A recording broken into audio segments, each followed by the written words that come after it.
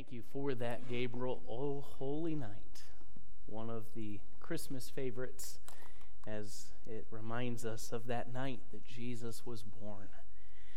Well, the Christmas season is finally upon us. It's probably for some not really thinking finally upon us because the year has just flown by.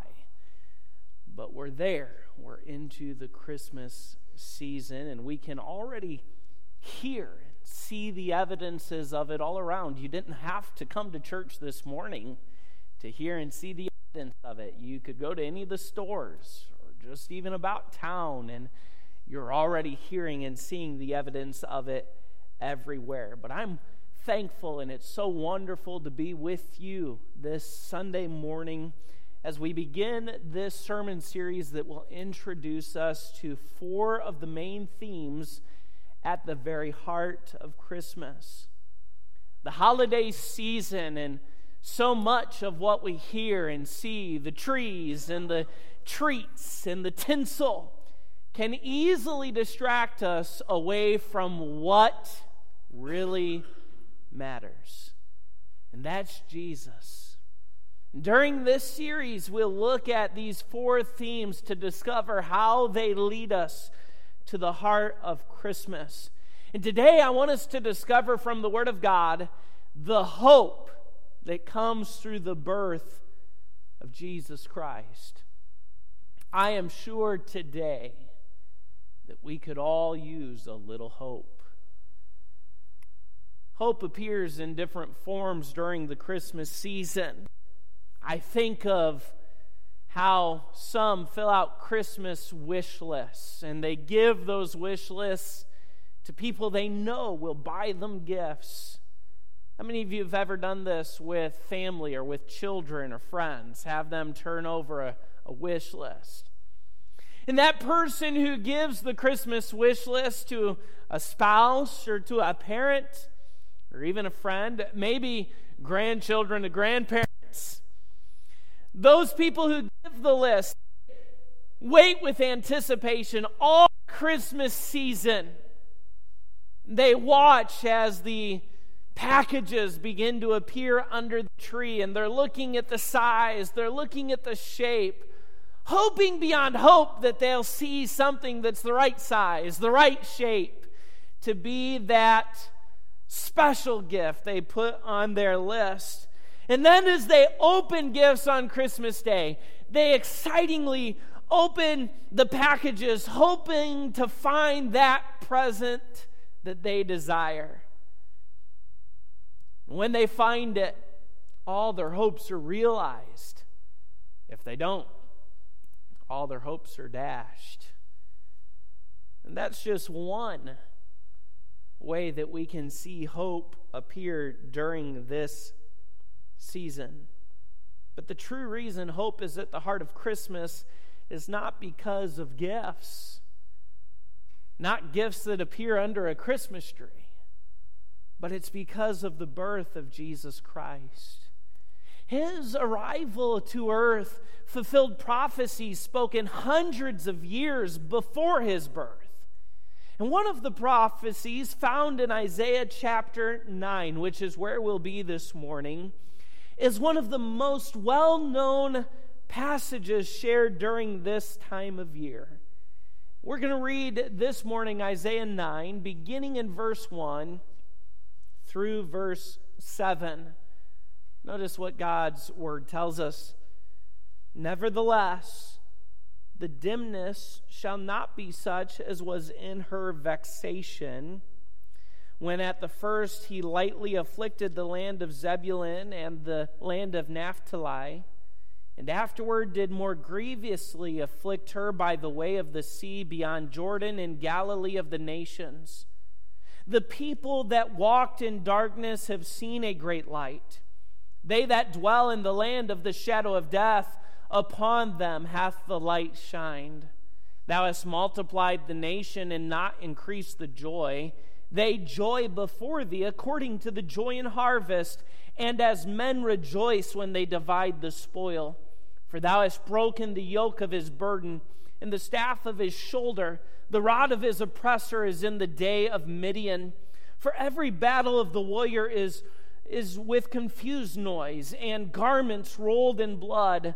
But this shall be with burning and fuel of fire.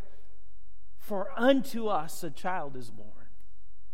Unto us a son is given. And the government shall be upon his shoulder, and his name shall be called Wonderful, Counselor, the Mighty God, the Everlasting Father, the Prince of Peace.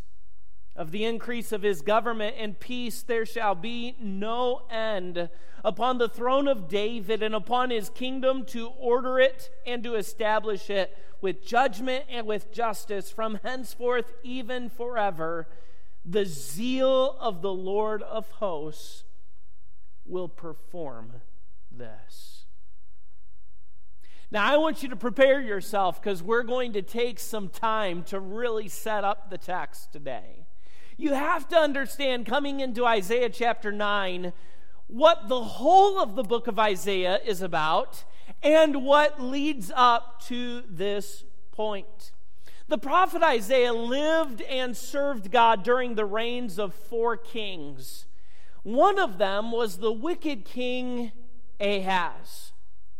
During his reign, the northern kingdom of Israel allied with the kingdom of Syria. And they did so to invade and seek to conquer the southern kingdom of Judah. And rather than trusting God as Isaiah challenged him to do, by the way, that's what we read about in Isaiah chapter 7 this morning. The prophet Isaiah showed up in King Ahaz's court and challenged him. Don't be afraid of Israel and Syria. Trust God. He's given us victory before, and he will do so again. But rather than trusting God, King Ahaz sent a large amount of money to the Assyrians. Don't get them mixed up with Syria, they're different. And asked them to come and protect Judah. And this was actually the avenue by which the Assyrian Empire came in, invaded Israel, defeated Israel, and took Israel into captivity. As Isaiah saw all this happening, he saw the Assyrian storm on the horizon and believed that one day they would then turn on Judah. And so he saw dark days ahead for God's people.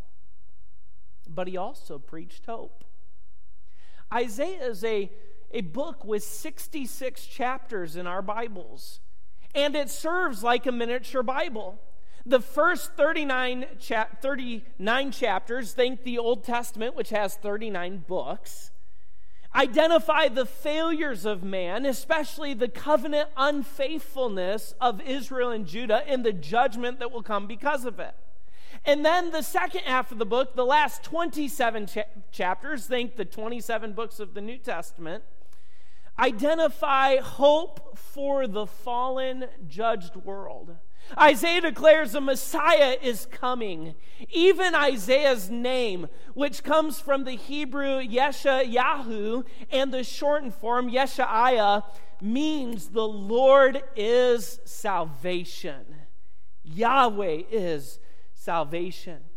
Chapters 1 and 2 of Isaiah serve as an overview of the entire book. They describe the sin and failure, the judgment coming, but then the restoration that God will bring through the promised king. The rest of the book then revisits those themes, filling in more and more details.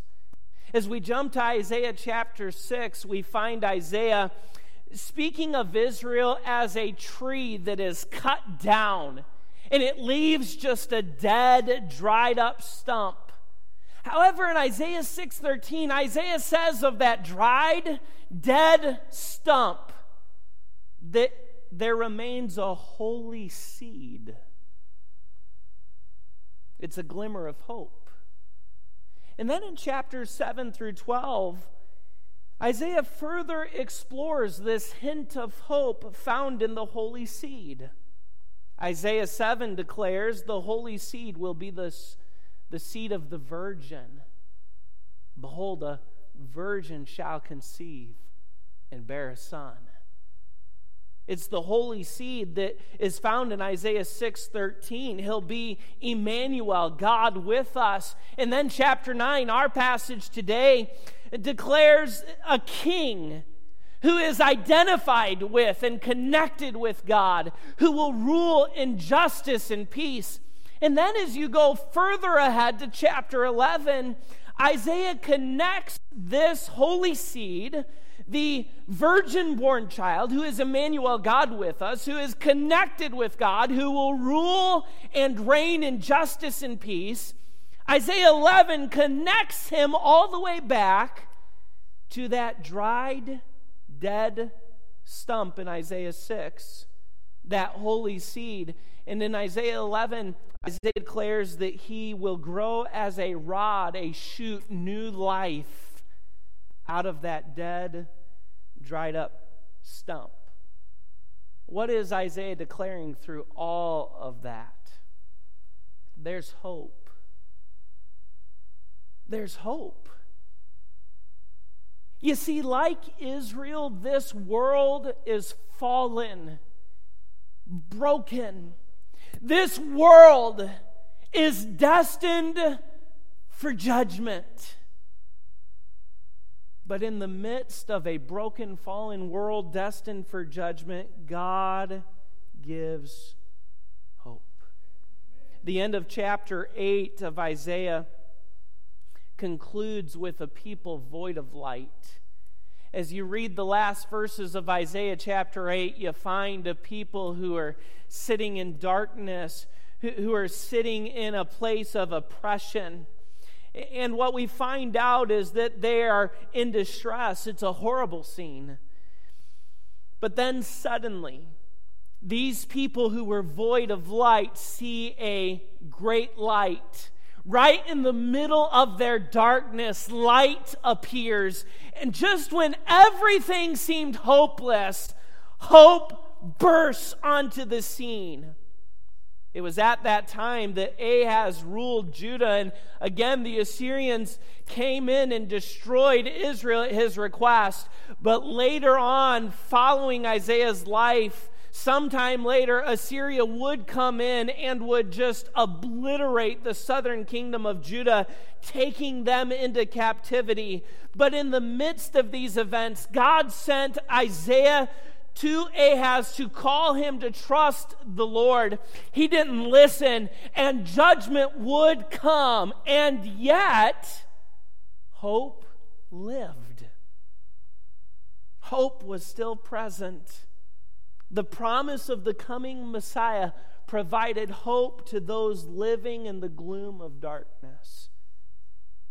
And as we enter this Christmas season, let's remember that we also experience the darkness of sin. We live in a world that has sin that has wreaked havoc on all of creation. And today, as you enter this Christmas season, you might be in darkness. You might be looking at the events and circumstances of your life. You might be looking at the events and the circumstances of the world around you and see only darkness. Your present and your future may be filled with darkness. But listen to me. The fulfillment of God's promise to send a Messiah provides us with hope when we experience anything that comes from darkness. I want you to think about it this way. We have had around our community, especially if you go out west towards Nashville on Sunset when it becomes eastern, a lot of road construction. Some of you remember several years back when 301 had lanes closed. It seemed like every day for months, even into years, as they were doing the bridge at Sunset over 301 and so on. It's a little irritating, isn't it, when you're trying to get somewhere to deal with traffic caused by road construction? Have you ever driven north or south on I-95 when there have been lanes closed because of road construction? And what happens when there's much traffic at all? It slows way down, doesn't it? I mean, you're doing the right thing, going along 95, doing 70 miles an hour. Or some of us aren't. We're going a little faster. And then suddenly you see those signs, road construction, 13 miles ahead. And you're like, oh boy. And you get there and now it's road construction 10 miles ahead, 8 miles ahead. And you start seeing the flickering red lights. And they're not Christmas lights. They're brake lights. And you know what that means. We're still 6 miles from the lane closure and we're slowing down. It's irritating to deal with, isn't it? But what happens when the construction is all done?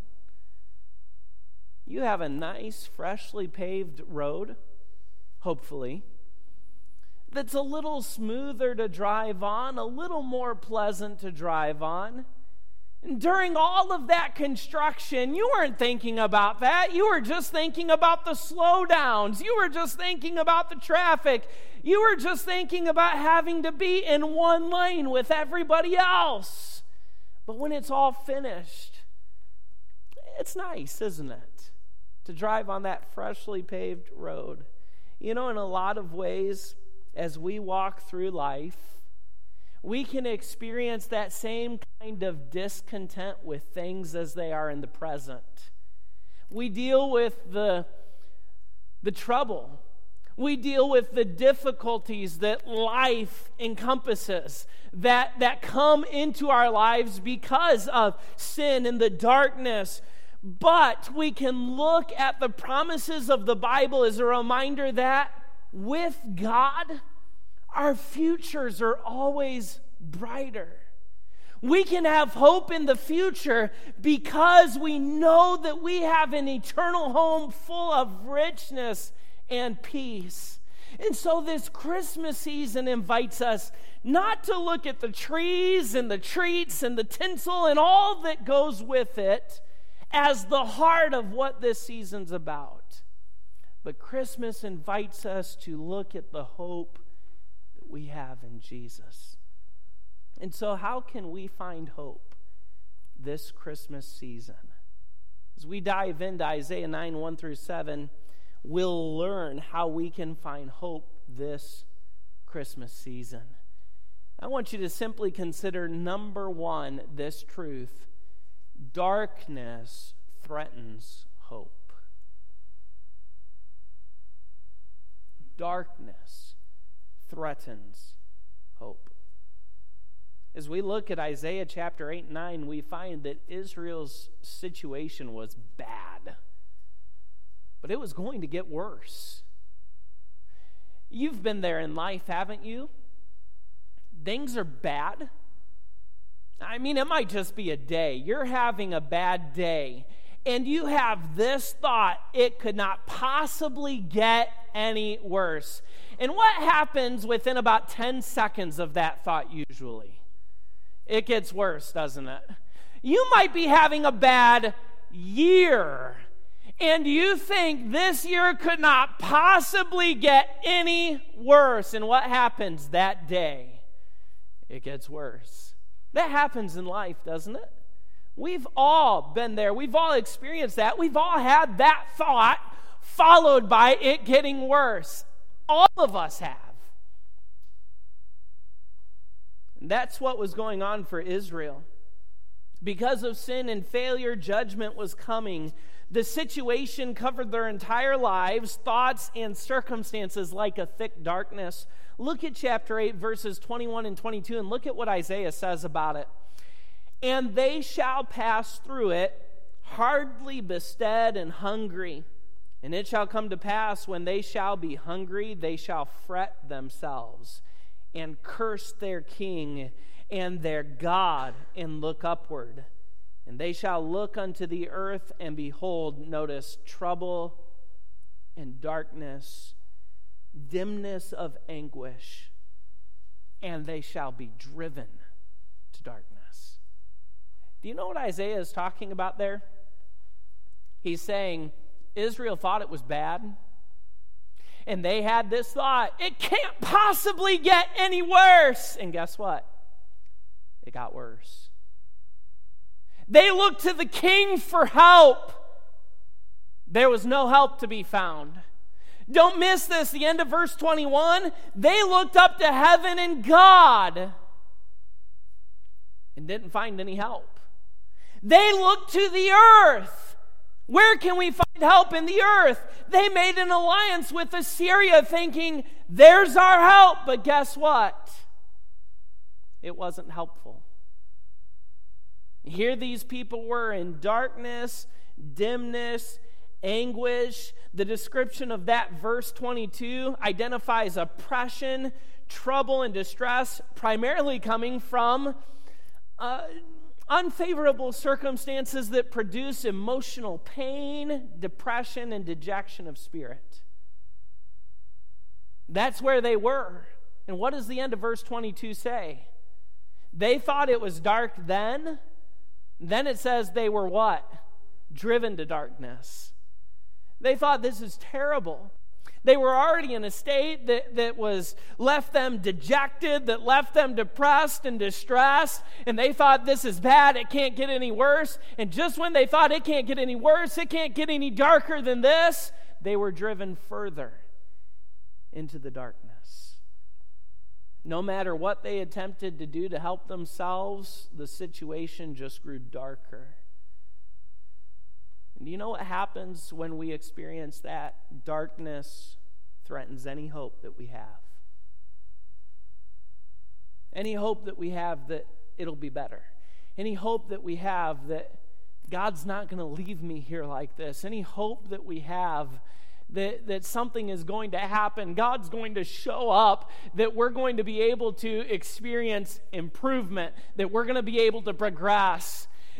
Any hope that we have of that as things just get worse and worse and worse, that hope is threatened. We begin to despair. We begin to feel hopeless. And that describes the world as a whole. It connects with where we live today with what Israel faced at that time.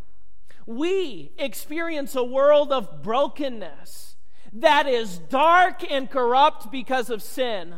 Look around. What do you see around you in our world? War, disease, conflict, oppression. You see these things going on in the world around us. And where does that come from? Sin. The darkness that is in our world because of sin. And when we experience that, not just way out there, but close to home in our personal lives, that darkness threatens any hope that we have. Have you felt hopeless in any situation before? Have you had some experiences this year that have left you feeling hopeless? Like you were in darkness. I've always found it interesting as I have dealt with people who are experiencing depression, or as I've studied the subject of depression, it's interesting that people who are experiencing depression often, as they're looking out at life, a word they'll use to describe it is it's dark. And often people who are experiencing depression, guess what they'll often resort to? Staying in a room with all the lights out, shades over the windows, a room completely dark. Interesting. Darkness threatens hope. But I want to move on quickly to number 2, because you understand that. You've been there. You've experienced it. But notice this, secondly. Though darkness threatens hope, hope thrives in darkness. You say, Pastor, that seems contradictory, doesn't it? Well, I want you to think about something this morning.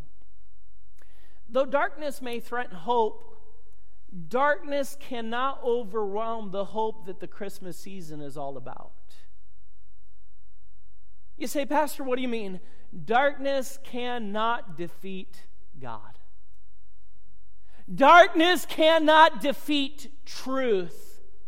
Darkness never conquers light.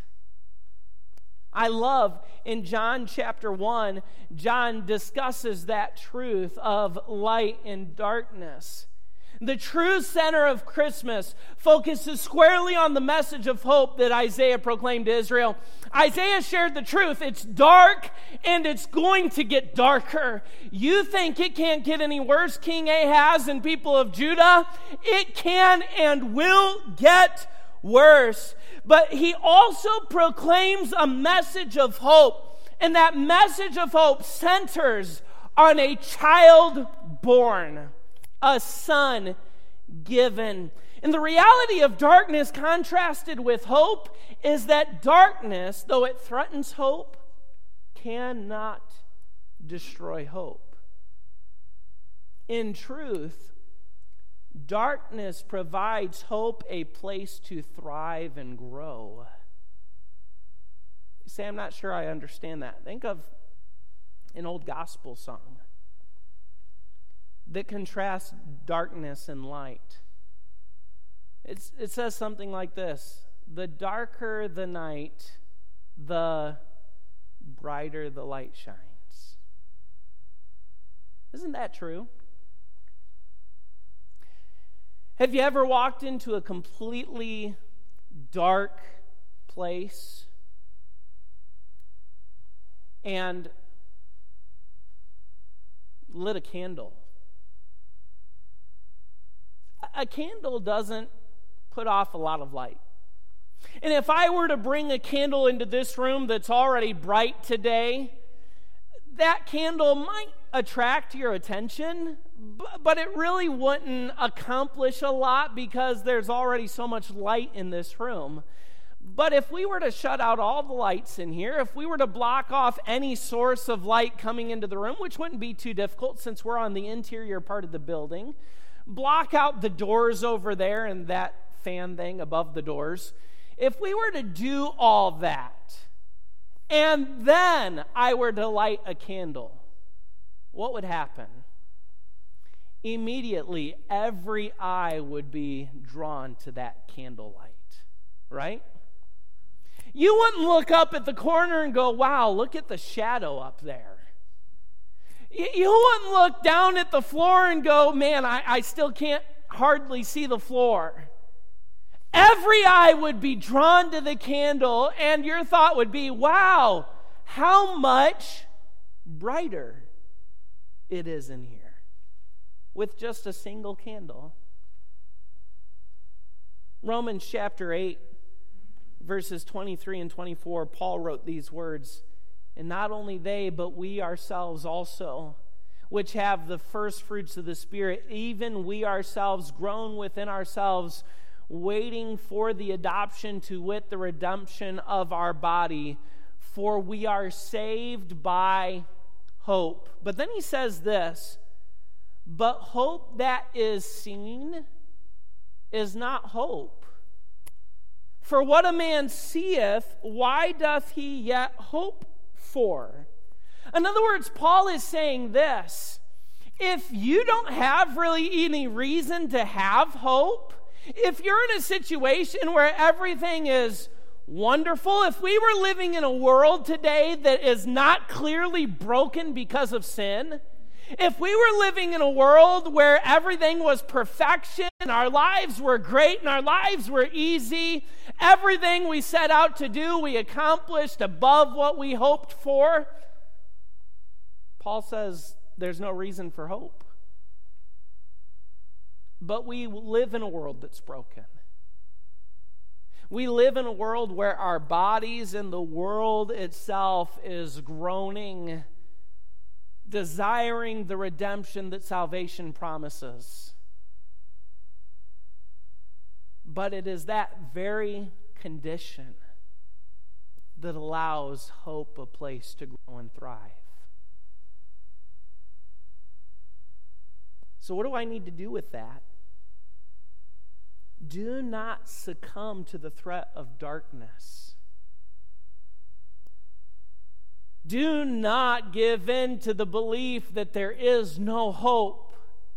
That as I go into this Christmas season, everything is dark, and I don't think it could get any worse, but I've thought that before, and it just did get worse. And I'll tell you this morning, truthfully, you might be having that thought right now, it can't get any worse, and truthfully, it may get worse for you. But don't give in to the threat of darkness that there is no hope. Hope is alive and well. Instead of succumbing to the threat darkness produces on hope, let darkness be the place where your hope grows and thrives. And then I want you to see thirdly and finally, well, where does that hope come from? God provides the hope we need. In Isaiah chapter 9, as he wrote about this place of darkness, and it's going to get worse, you're going to be driven even further into darkness. Isaiah records that in the darkest situation, a great light sprang up. He mentions here the areas of Zebulun and Naphtali. What's going on here? These are the northernmost areas of Israel. And when Assyria came in from the northeast, they came first through these areas of Zebulun and Naphtali. These were the areas most ravished and first conquered by an enemy force. These were the people first under the captivity of their enemies. In the same manner, these were the areas to first see and experience the great light as Isaiah prophesied. Matthew's gospel record applies these verses to Jesus. Matthew 4:13-16, the Bible says, "And leaving Nazareth, he came and dwelt in Capernaum in the borders of Zebulun and Nephthalim, that it might be fulfilled which was spoken by Isaiah the prophet, saying, the land of Zebulun and the land of Nephthalim, by the way of the sea beyond Jordan, Galilee of the Gentiles, the people which sat in darkness saw great light, and to them which sat in the region and shadow of death, light is sprung up." Jesus fulfilled the hope that Isaiah saw about 700 years earlier, even as Isaiah saw the coming storm. Those who had been able to only see darkness would rejoice to see the great light. Like Isaiah 9:3, reapers after a bountiful harvest. Isaiah 9:4, prisoners delivered from bondage, I'll get it out, and oppression. And Isaiah 9:5, soldiers laying down their arms after the victory had been won. Isaiah says that's what the coming of Jesus would be like. Reapers who go out and have a great harvest. Those who are in prison and in bondage of oppression being delivered. Soldiers who have been fighting and fighting and fighting, being able to lay down their arms because victory has come. What produced such a transformation from people in darkness and in the shadow of death? Well, it's the truth of Isaiah 9:6-7. For unto us a child is born. Unto us a son is given. And the government shall be upon his shoulder. His name shall be called Wonderful, Counselor, the Mighty God, the Everlasting Father, the Prince of Peace. Of the increase of his government and peace there shall be no end, upon the throne of David and upon his kingdom, to order and to establish it with judgment and justice from henceforth forevermore. The zeal of the Lord of hosts will perform this. That's what caused the transformation. Jesus came. The center of the Christmas story focuses squarely on the birth of Jesus.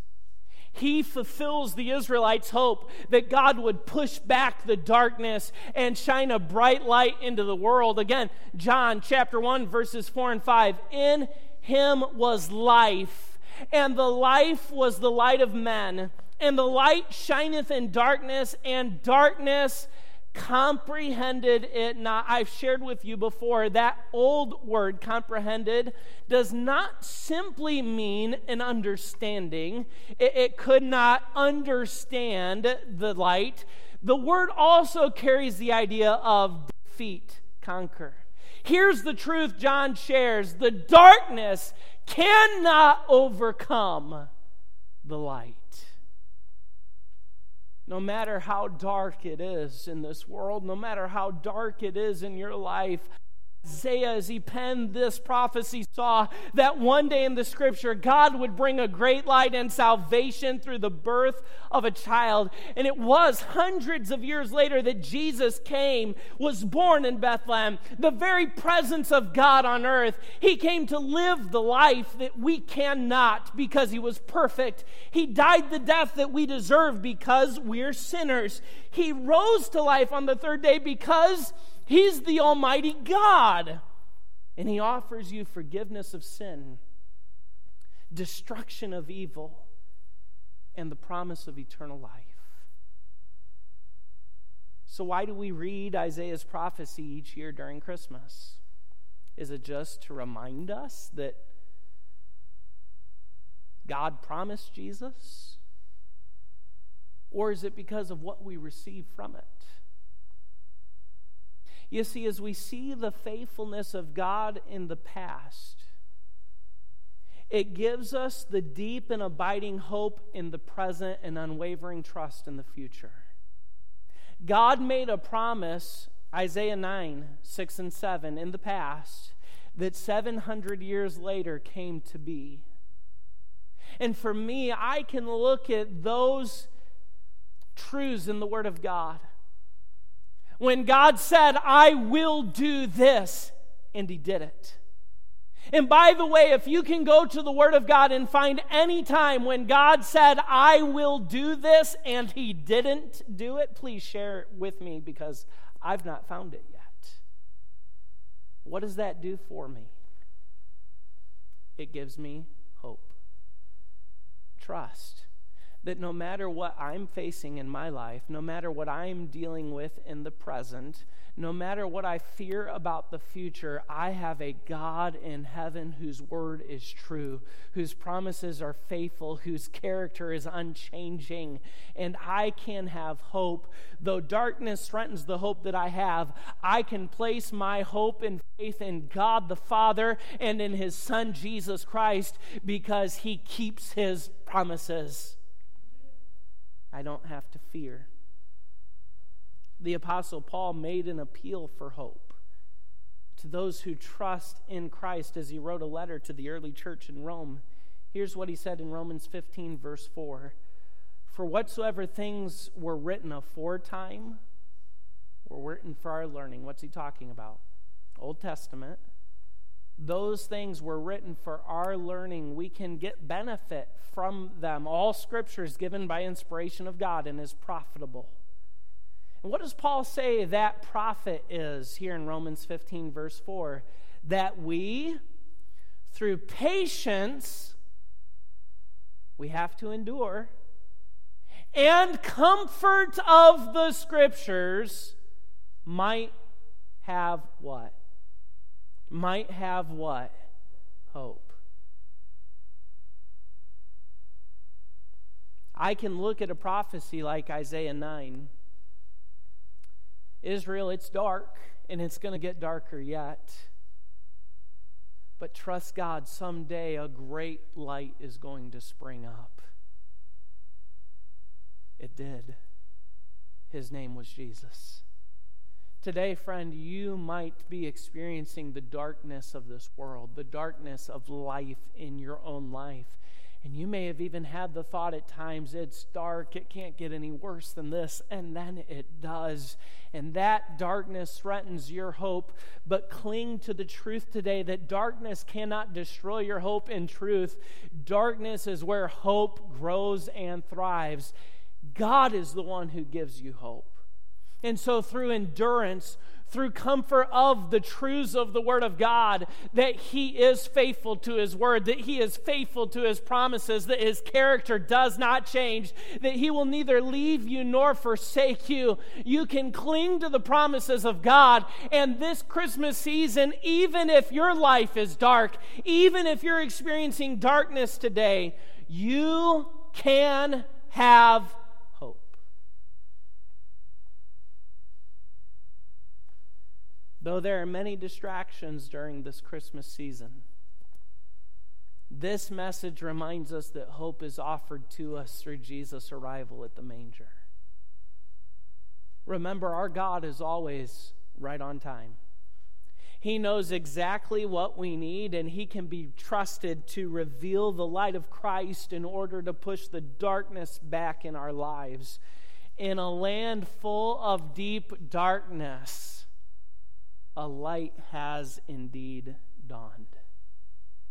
I invite you today to express your hope in God by bringing Him the things that are heavy on your heart. If you're a child of God, a follower of Christ, that's where you are today.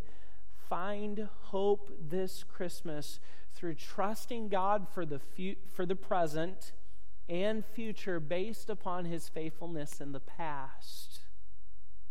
Put your hope in God.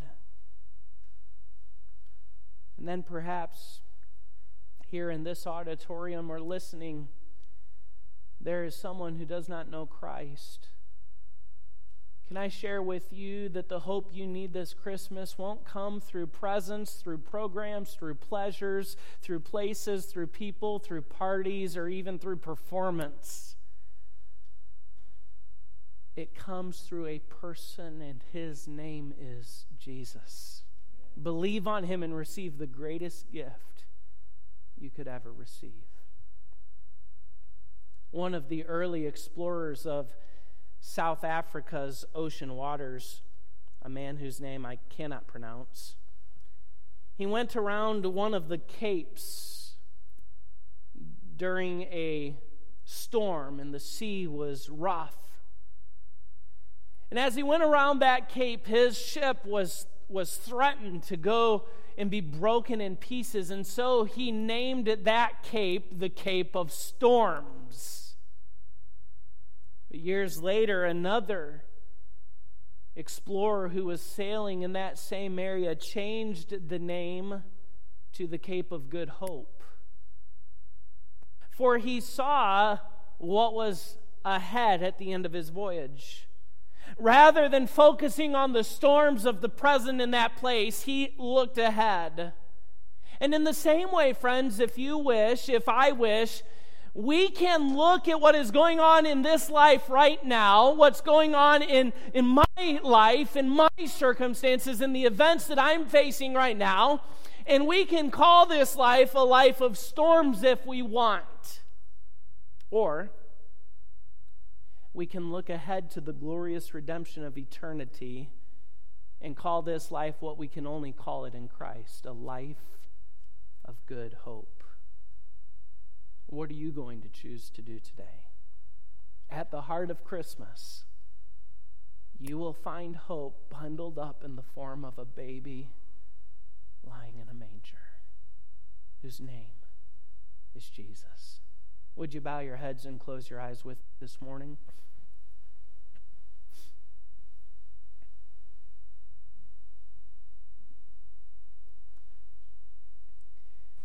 How many this morning,